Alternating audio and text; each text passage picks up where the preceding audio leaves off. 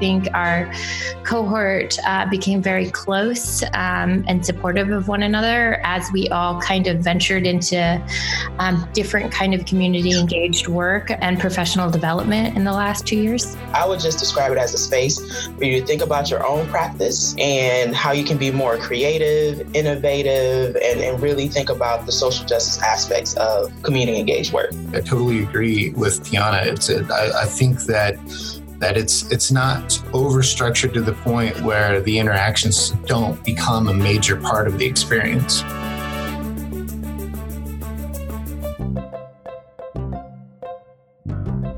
I'm Andrew Seligson. I'm Emily Shields. And I'm Marisol Morales, and you're listening to the Compact Nation podcast.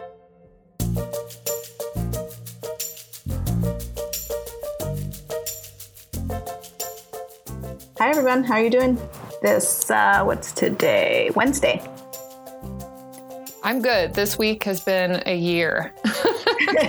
Yeah, you just came off of a year. Iowa caucuses where you participated. What were you doing during the caucus?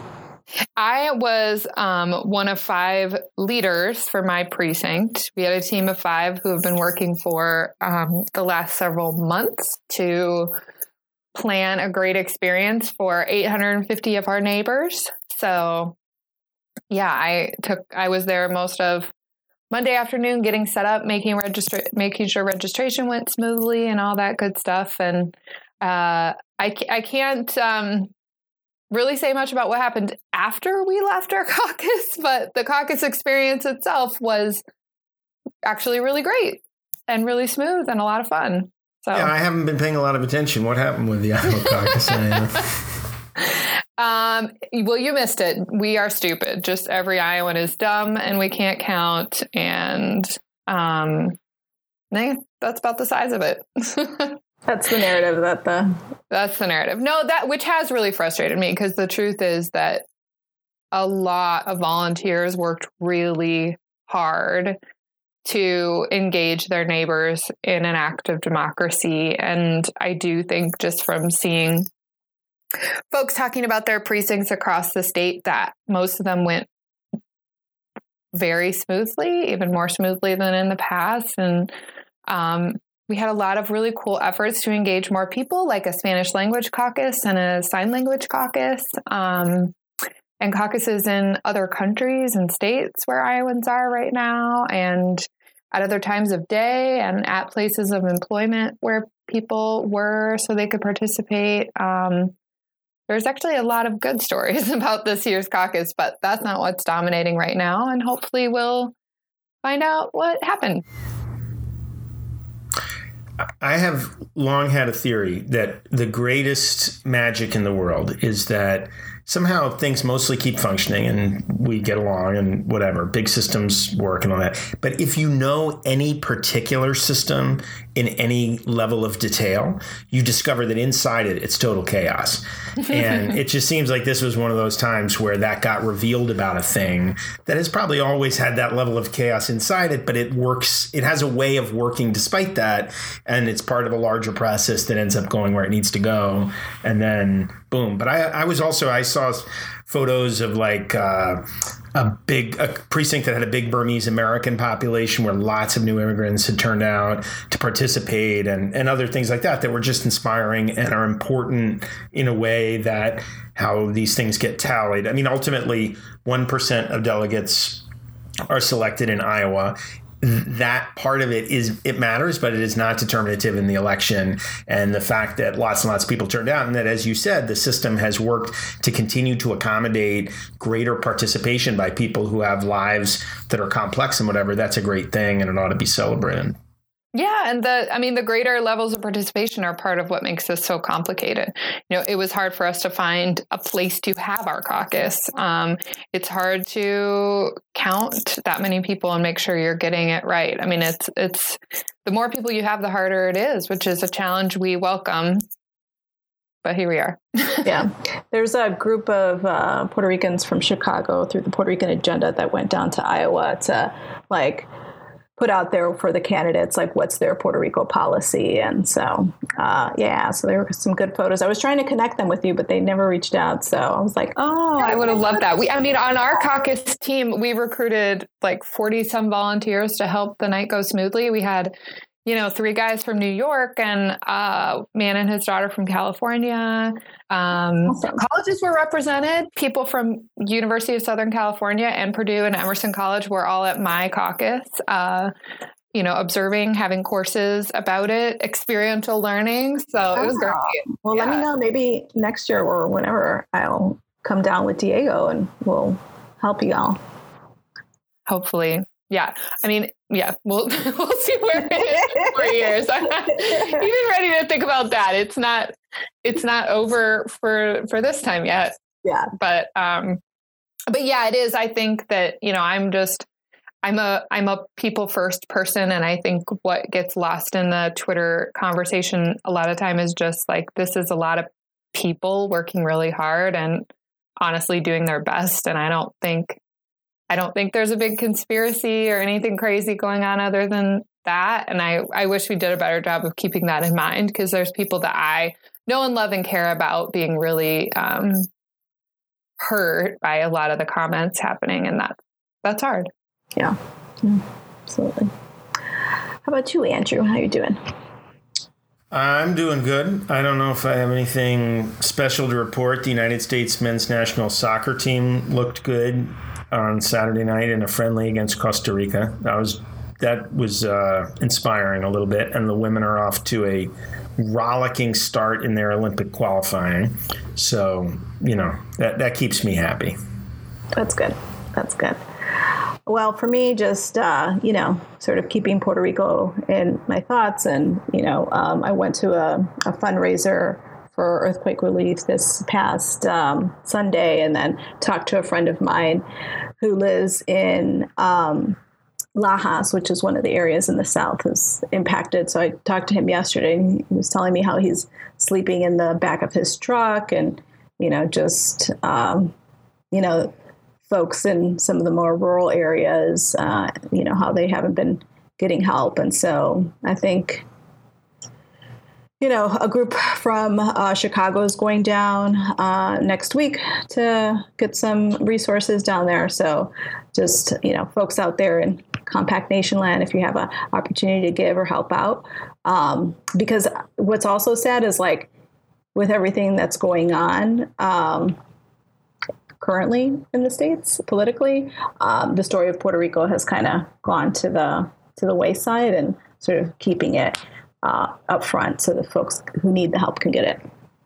All right. So we have an exciting podcast today for you all. I was able to interview or have a conversation with 3 participants in our Engaged Scholars Initiative. And so this is a pilot program that we developed this year with 3 of our regions, the Eastern region, the Midwest region, and the Western region, to engage early career faculty and community engagement professionals in a cohort-based experience focused on equity, on social justice, and on scholarly work. And so had a conversation with participants from each of the cohorts about their experience and, what has been some of their takeaways. I've had the honor of with Julie Plout from Brown University to facilitate the trainings and retreats with these ESI scholars, and just having a chance to kind of hear directly from them what they've been getting out of it was really special for me, and we hope to share that with you now.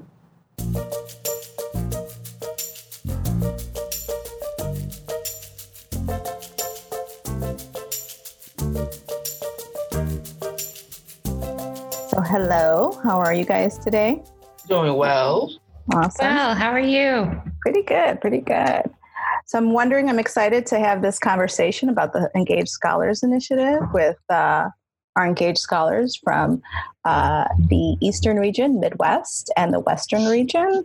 So if you could all just start, I guess we'll start with the Eastern region rep, since that's the one we started first. If you can introduce yourselves to our podcast listeners.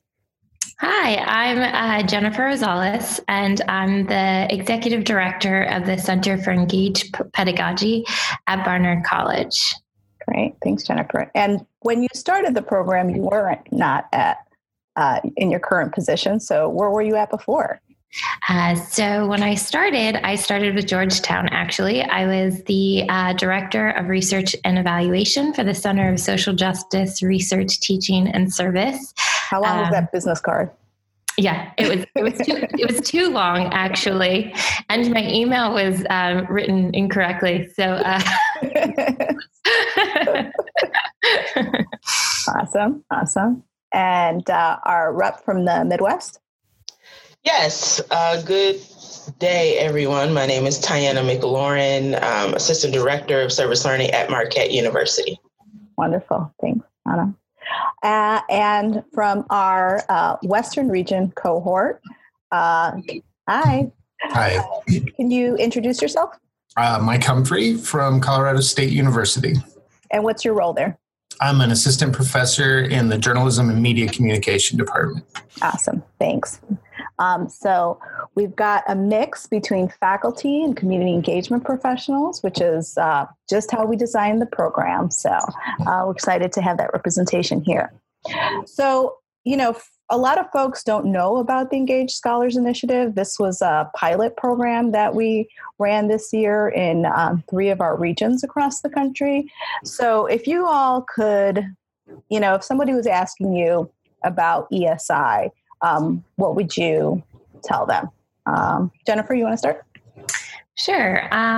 So it started as an initiative to bring together administrators and faculty engaged in community research early in their careers, for us, it became kind of a space to talk about what we did, to talk about what we see in the future, and also just kind of a learning community of practice. I think our cohort became very close and supportive of one another as we all kind of ventured into different kind of community engaged work and professional development in the last almost 2 years. Okay.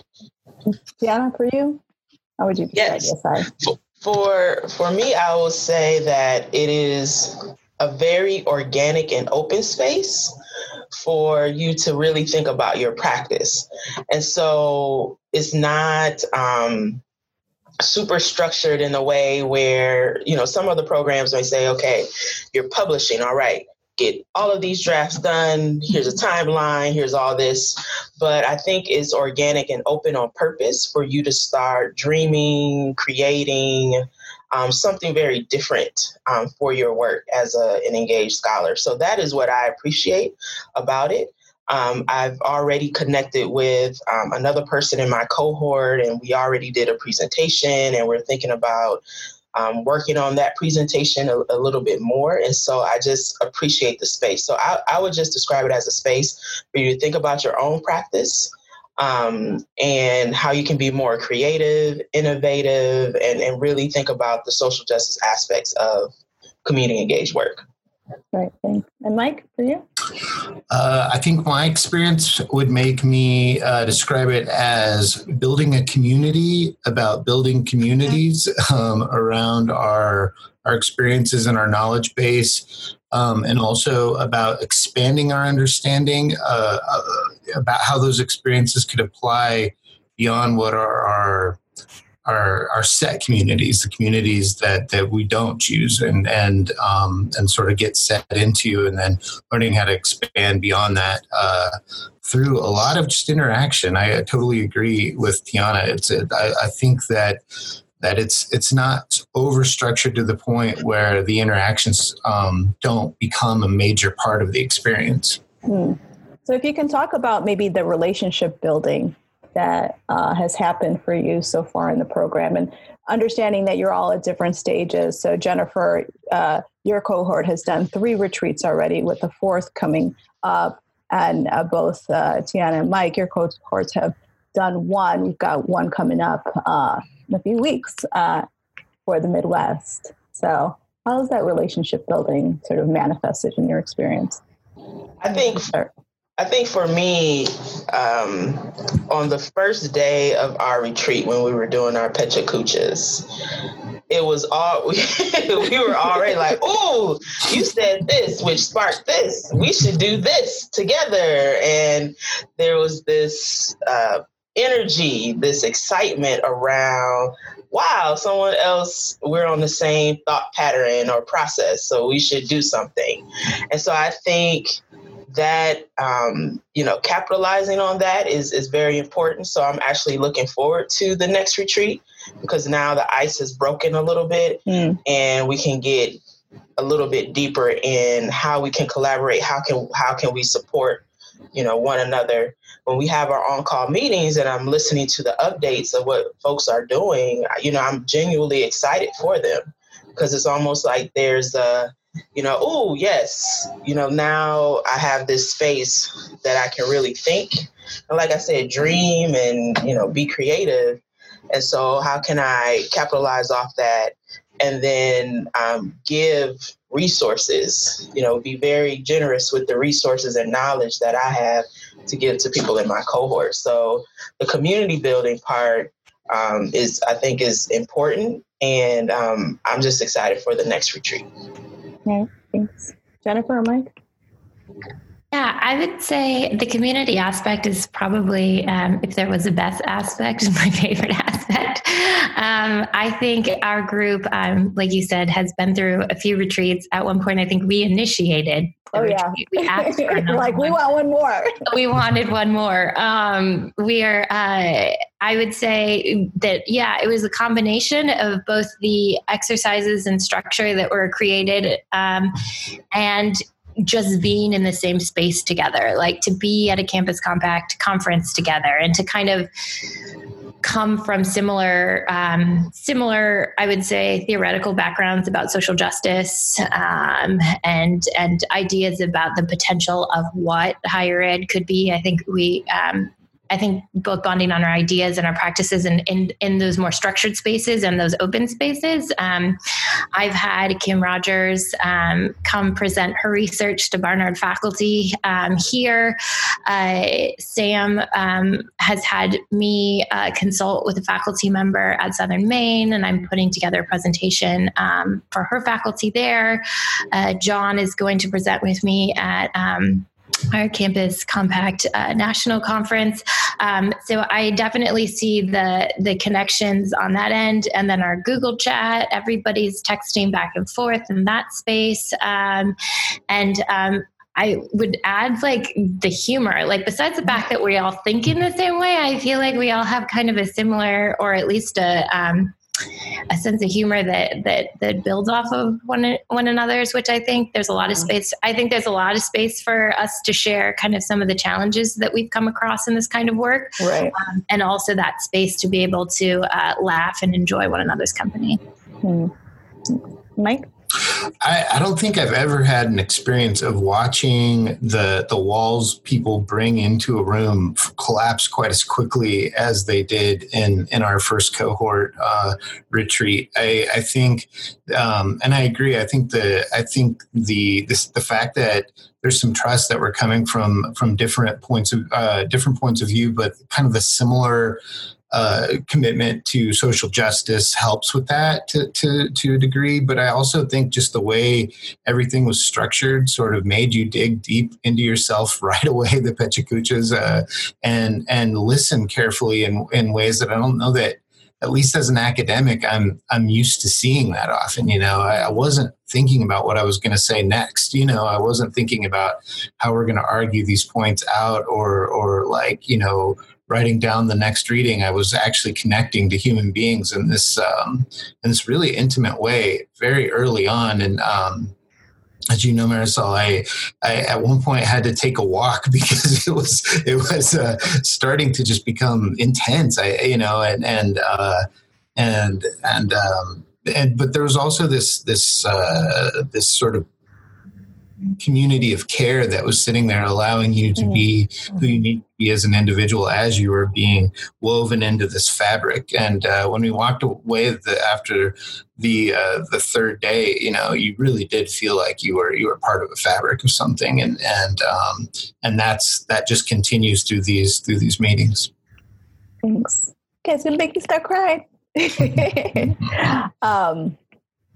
So one of the things that we sort of tried to do with some intentionality with this program was create a diverse cohort, both in terms of like racial and ethnic background, academic disciplines, types of institutions, gender, right? Like really embody this idea of diversity and equity that, we're trying to really think through as Campus Compact and as our Campus Compact network. So if you can kind of speak to that within your experience, what you saw, what you experienced, what came up in terms of that. I can start just by saying that I think one of the most profound experiences I've had in a long time was the listening circle.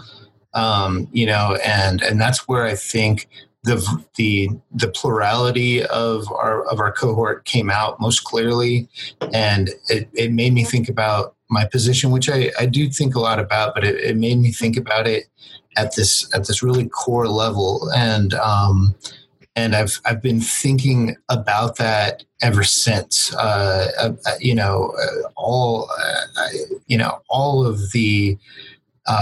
of the privileges I walk around with on a daily basis, and what that does to the way I look and listen to the world around me. I think I felt a shift in me that day that has kept shifted, and I mean in kind of an uncomfortable and a good kind of lack of comfort. And I'm not sure, without the kind of trust that we had at that point, I could have allowed that inside of me, because I clearly haven't, and I'm not a young man. So. Thanks for sharing. Jennifer, Tiana?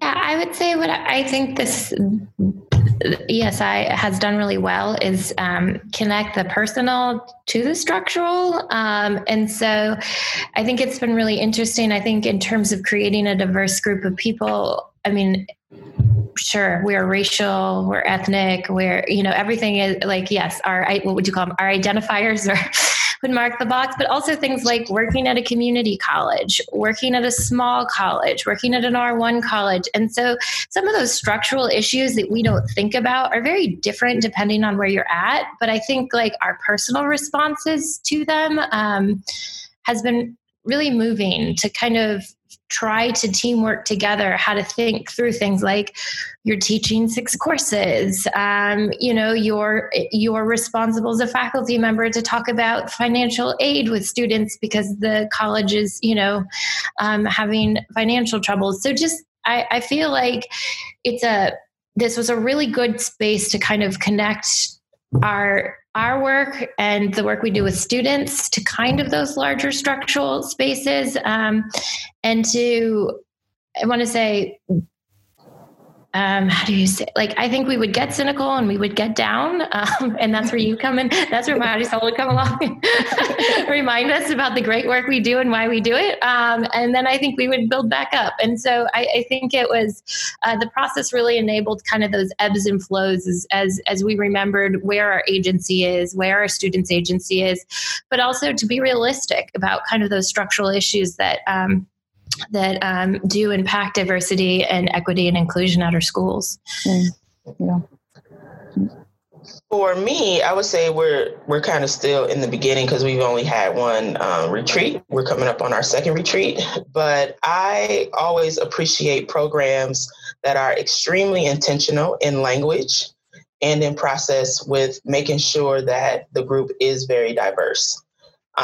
when I came into the field of service learning, I said, wow, this is a very white space, Not much opportunity for diverse voices in some spaces, but that's what I appreciate about it. And also the real conversation. So right now in my career, I'm sometimes bumping up against people who don't want to have real conversations, especially around race and social justice, which is a key component in any type of community engagement work. And so for, to hear Dr. Tania Mitchell just like be real is just very important. And to also have people not shy away from those conversations. And so that is what I'm appreciating thus far. So especially the process and in language saying we want people who are, faculty, community, I just appreciate that part. Yeah. Thank you. I guess, I would say what for you right now, where you're at, what are your kind of key takeaways? And then what are your hopes for this program?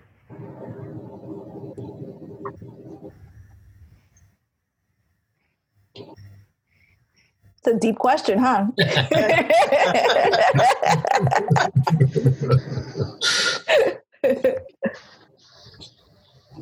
We can come back to it if you want.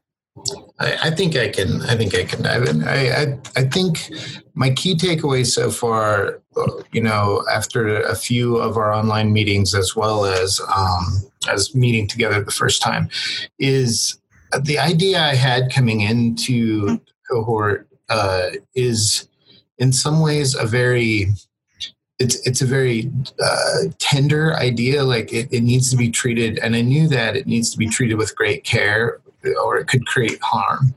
And I think walking away, I had two distinct senses from our first retreat. One is this can be done, and part of the reason I felt like it could be done is because I had some really good talks with people who I trusted,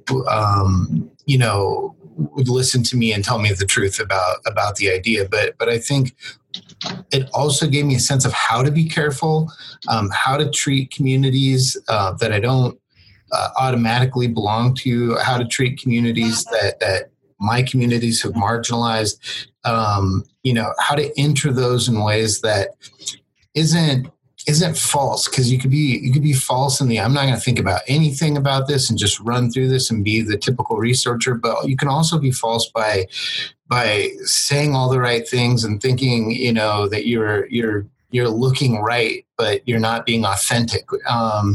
And so I felt like this can be done, but it's probably even harder than I thought it was going to be, and that's probably a good way to leave that.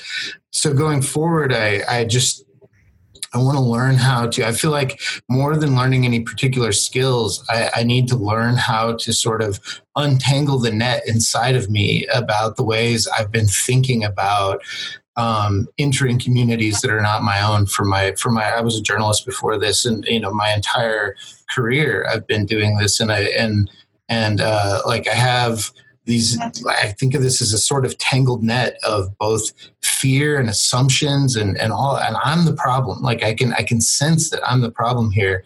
And so rather than like practicing a technique that makes me look right, to like keep using the reflexivity this group affords us to do the real untangling, to really look at it and say, this is actually what's going on. It's inside of you. The system inside the individual is, as we talked about earlier. Yeah, thank you. Yeah, I think to bounce off of that, I think we've spent a good amount of time talking about authenticity too in our group. And I think I could say that I've actually seen that materialize as I've taken on a new position, in the sense of I've had to make a lot of new friends, colleagues, inroads. I have a new center. I'm a new person. I'm not from New York. And I really think approaching this as me, whether it's with students or it's with faculty, and eventually we'll be community partners. Like I really do see that's okay. and that works, and that you. In many ways, it's a lot easier. Some, in some instances, I'd say a little more challenging than others. But I definitely think that. I think there's been a level of courage ESI has given me to be more honest. And then I would definitely say community. I think, when the 2 years is up and we can't force retreats on ourselves anymore, I still imagine that we will find ways to continue to see each other, and if not see each other, at least champion each other in our paths to really think about how we can change higher ed to be more diverse and equitable for students, for knowledge creation, I definitely feel, I feel pretty positive. I feel like it's left us, as I see where, we've got 6 more months, I'm feeling, I would say on the high end of what the potential is that can come out of our group. So my takeaway thus far is me being very comfortable and confident in my own skill set, because I'm coming into a space where you have people who have their PhDs and they have, all of this, theoretical stuff, and they've done this, they've done that. And, there are some people who haven't. I'm just now getting a master's degree in student affairs and higher education. So, but to be picked for this program, to know that, no, you do come with an expertise because you've been in community, is something that I'm becoming more comfortable with, and not being swayed by the titles that people have. So that's one takeaway. Another takeaway is, being okay with pushing and challenging and being curious with people when we're talking about social justice, community engagement, because that is very near and dear to my heart. I have a lot of years of experience working in the community, and I've seen a lot. And so, the level of authenticity is also extremely important when you are approaching people, and how do you also honor the expertise that people have? And so that's another takeaway. What I'm hoping is that I will have a really good idea of how I want to frame my work going forward. So I just did a study abroad trip, which was great, excellent, in Ghana. And I've just been thinking about, frame of work. What are you basing your work and practice on? What are you standing on? What are you grounding yourself with? And so I'm hoping that by the end of this program, I will have a working product, whether it's a presentation, whether it's working on a paper or something that I can start moving forward, and then also being very clear about how I'm grounding myself in the work that I do as far as being a community engaged scholar. Thanks. And I guess my final question for each of you, what made you apply to this program?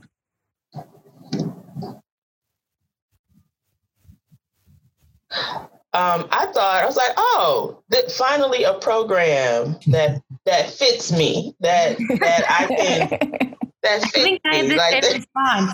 Yeah, it's okay, this seems like I could do this. And it's not too structured, and it's not too kind of, intellectualized and stuff. We stay in the air of theories and whatnot sometimes, some programs. So I just thought wow, this would be, I just thought it fits me. It fits me. It's right up my alley.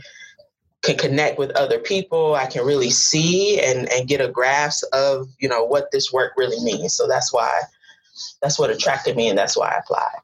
Okay, thanks. Yeah, I would say I had a very similar reaction when I read the description. I was like, oh my gosh, that's me. I think that I have always been someone that has been a champion of that theory and that practice and how important that is. And I never knew there was a community around that until I got to Georgetown, and Georgetown was very good at showing me Campus Compact and the larger world of this. And I wasn't this lone scholar thinking I was going to invent something that hadn't had a massive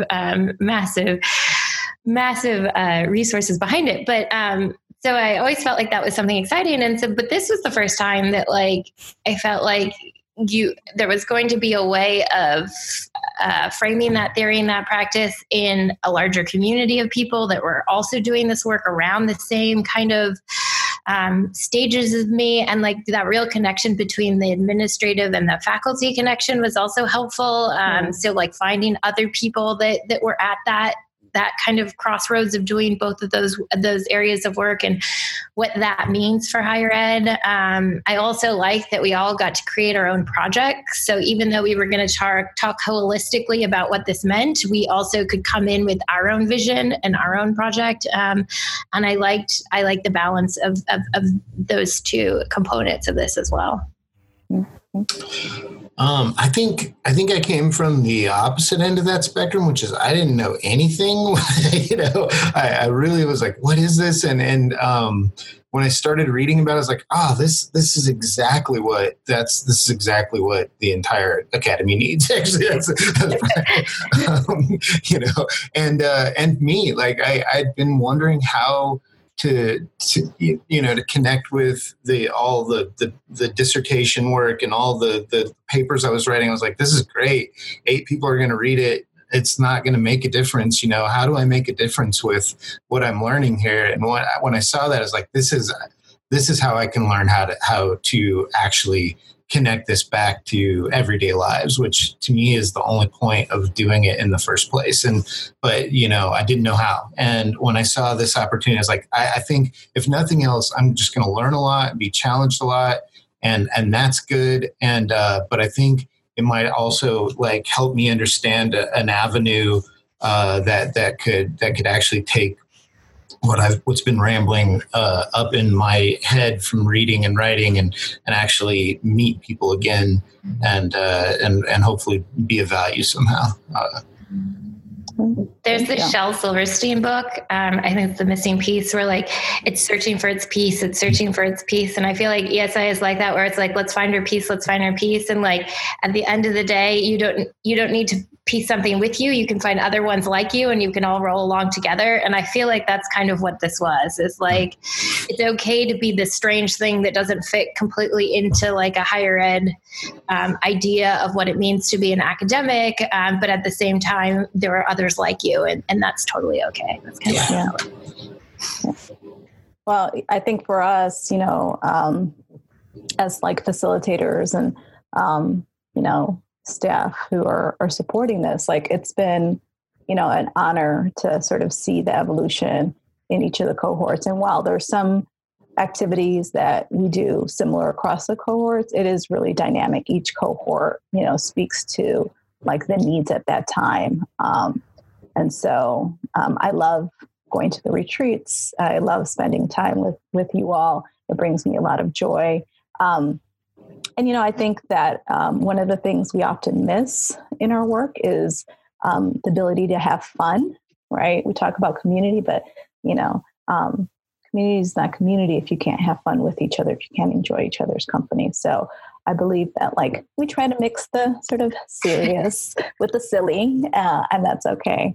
And that in the creation of that space, it's sort of a permission, right? To be authentic, create change, push the envelope, and, rethink what higher education is, especially in this time.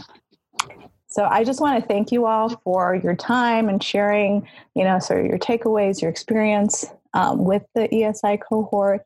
We're in the process now of evaluating, whether we continue, since this year was a pilot year. And so I'd say yes, but, there's a lot of other things behind it. But thank you all. And, obviously, when we sort of introduced this, there was a cohort about 10 years ago that Julie brought together from across the country. And so some conversations at Brown with folks who had participated in it before and sort of reintroducing the idea to us, but then making it kind of where Campus Compact is right now, helped us think about, these sort of regional cohorts and what that means. And I hope that you guys all get to meet each other. We have opportunities through our national conferences and gatherings, so we could bring all the cohorts together. So, but I just want to thank you again for your time, your participation, and your openness to be part of this program. Thank you. Thank you.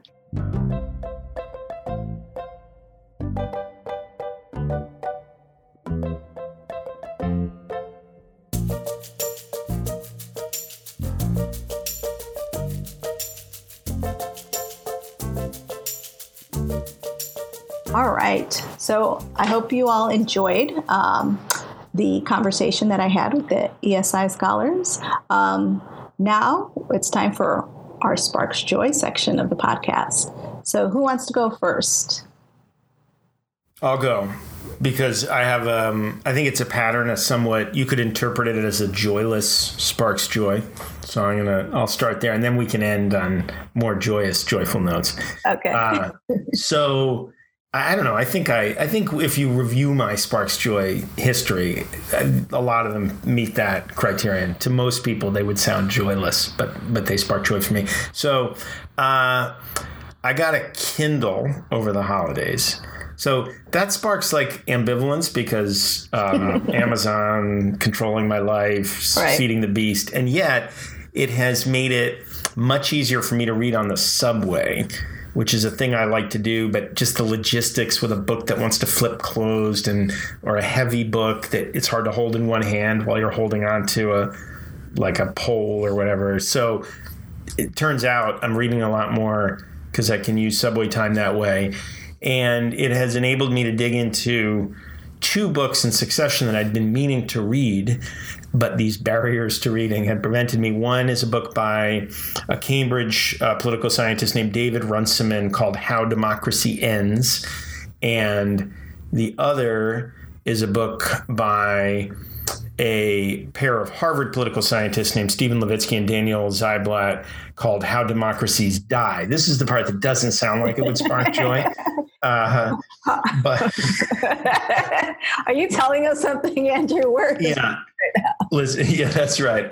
I'm sort of like the angel of death for American democracy, and well, I don't think that's you. Well, fair enough. No, this was the thing about these books is. So democracies do die. They die in particular ways. David Runciman's book, The How Democracy Ends, is less about sort of collapse into totalitarianism or something and more about like what might actually succeed the form of democracy we have now. Like what is plausible in that way, which is actually, it's a very interesting kind of meditation on the way technology is changing relationship to power and whatever. So there's a lot that's interesting in there.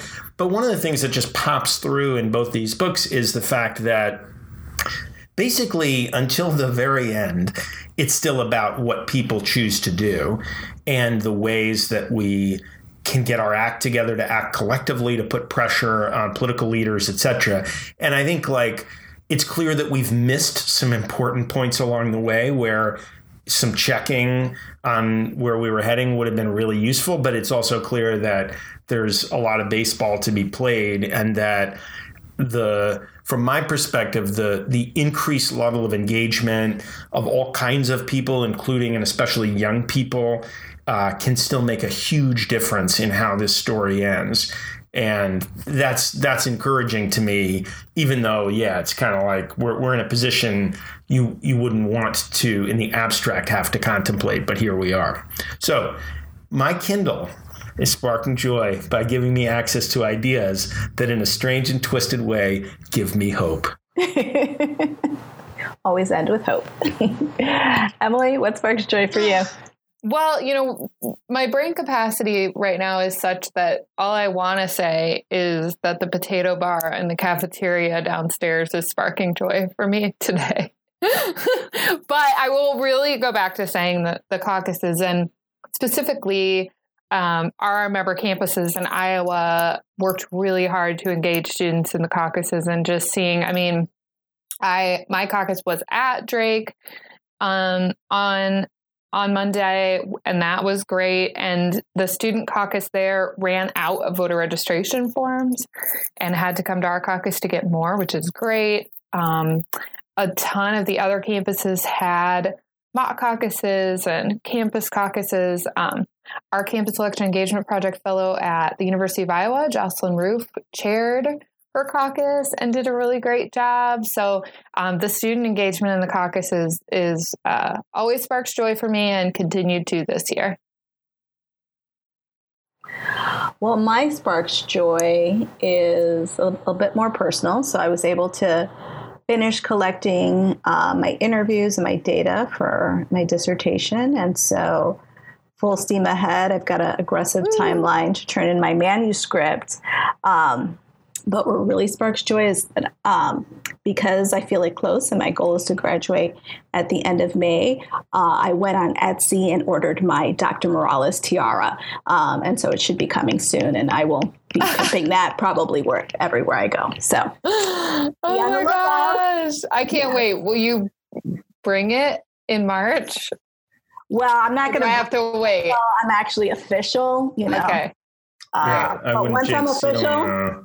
Yeah. I mean, I only, dust off my Dr. Seligson tiara for special occasions, but I have a lot of questions about you wearing a tiara. Like, what does it attach to? There's some, there's I actually have some rivets that I can kind of grommets or some kind of, Velcro might work too. Yeah, there's a whole range of kind of boring technology for anchoring my tiara.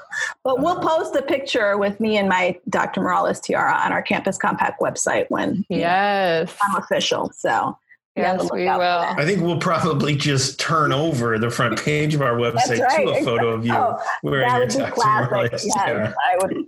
Seems appropriate. All right. Oh, yeah, fun. So that's it from us at Compact Nation Podcast. Thanks so much for listening. And as always, don't forget to rate and review our show. If you have any questions or suggestions, email us at podcast@compact.org or chime in on social media with the hashtag CompactNationPod. Thanks, everyone, and be well. Bye-bye. Bye.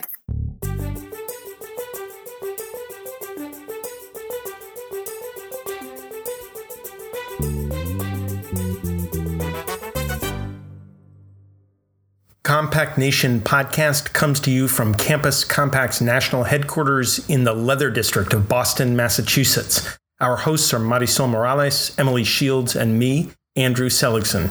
Our producer is Molly Altiorem Leaper. Music is by Andrew Savage. You can find more of his music at andrewsavage.net. As always, you can find us online at compact.org/podcast or on social media at #CompactNationPod. Thanks for listening. I am the Podcat.